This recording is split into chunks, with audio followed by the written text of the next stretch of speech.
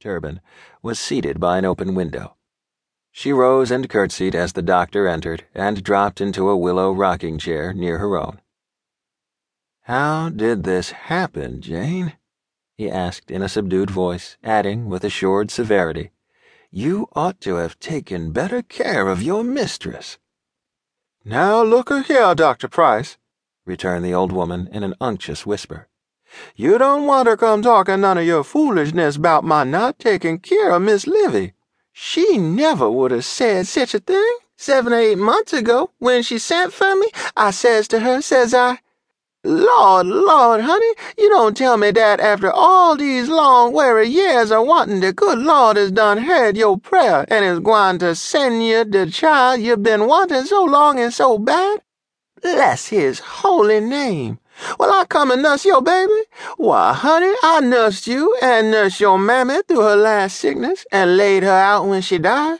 I wouldn't let nobody else nurse your baby, and moreover, I'm going to come and nurse you too. You're a young side of me, Miss Livy, but you're overly old to be having your first baby, and you'll need somebody around, honey, one knows all about the family and their ways and their weaknesses, and I don't know who that'd be if it wa'n't me.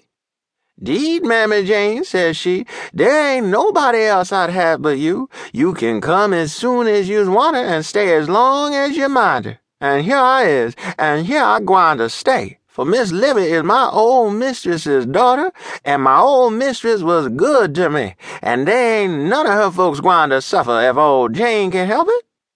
"Your loyalty does you credit, Jane," observed the doctor.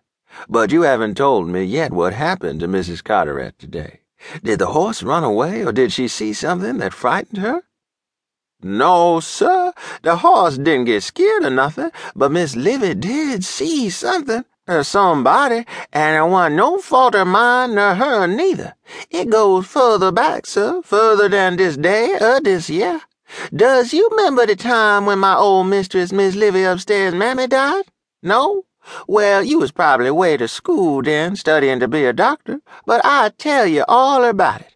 When my old mistress, Miss Elizabeth Mercale, and a good mistress she was, took sick for the last time, her sister Polly, old Miss Polly Ochiltree, what is now, come to the house to help nurse her. Miss Livy upstairs yonder was about 6 years old then, the sweetest little angel you'd ever laid eyes on, and on her dying bed Miss Elizabeth asked Miss Polly for to stay here and take care of her child, and Miss Polly, she promised. She was a widow for the second time, and didn't have no children, and could just as well come as not.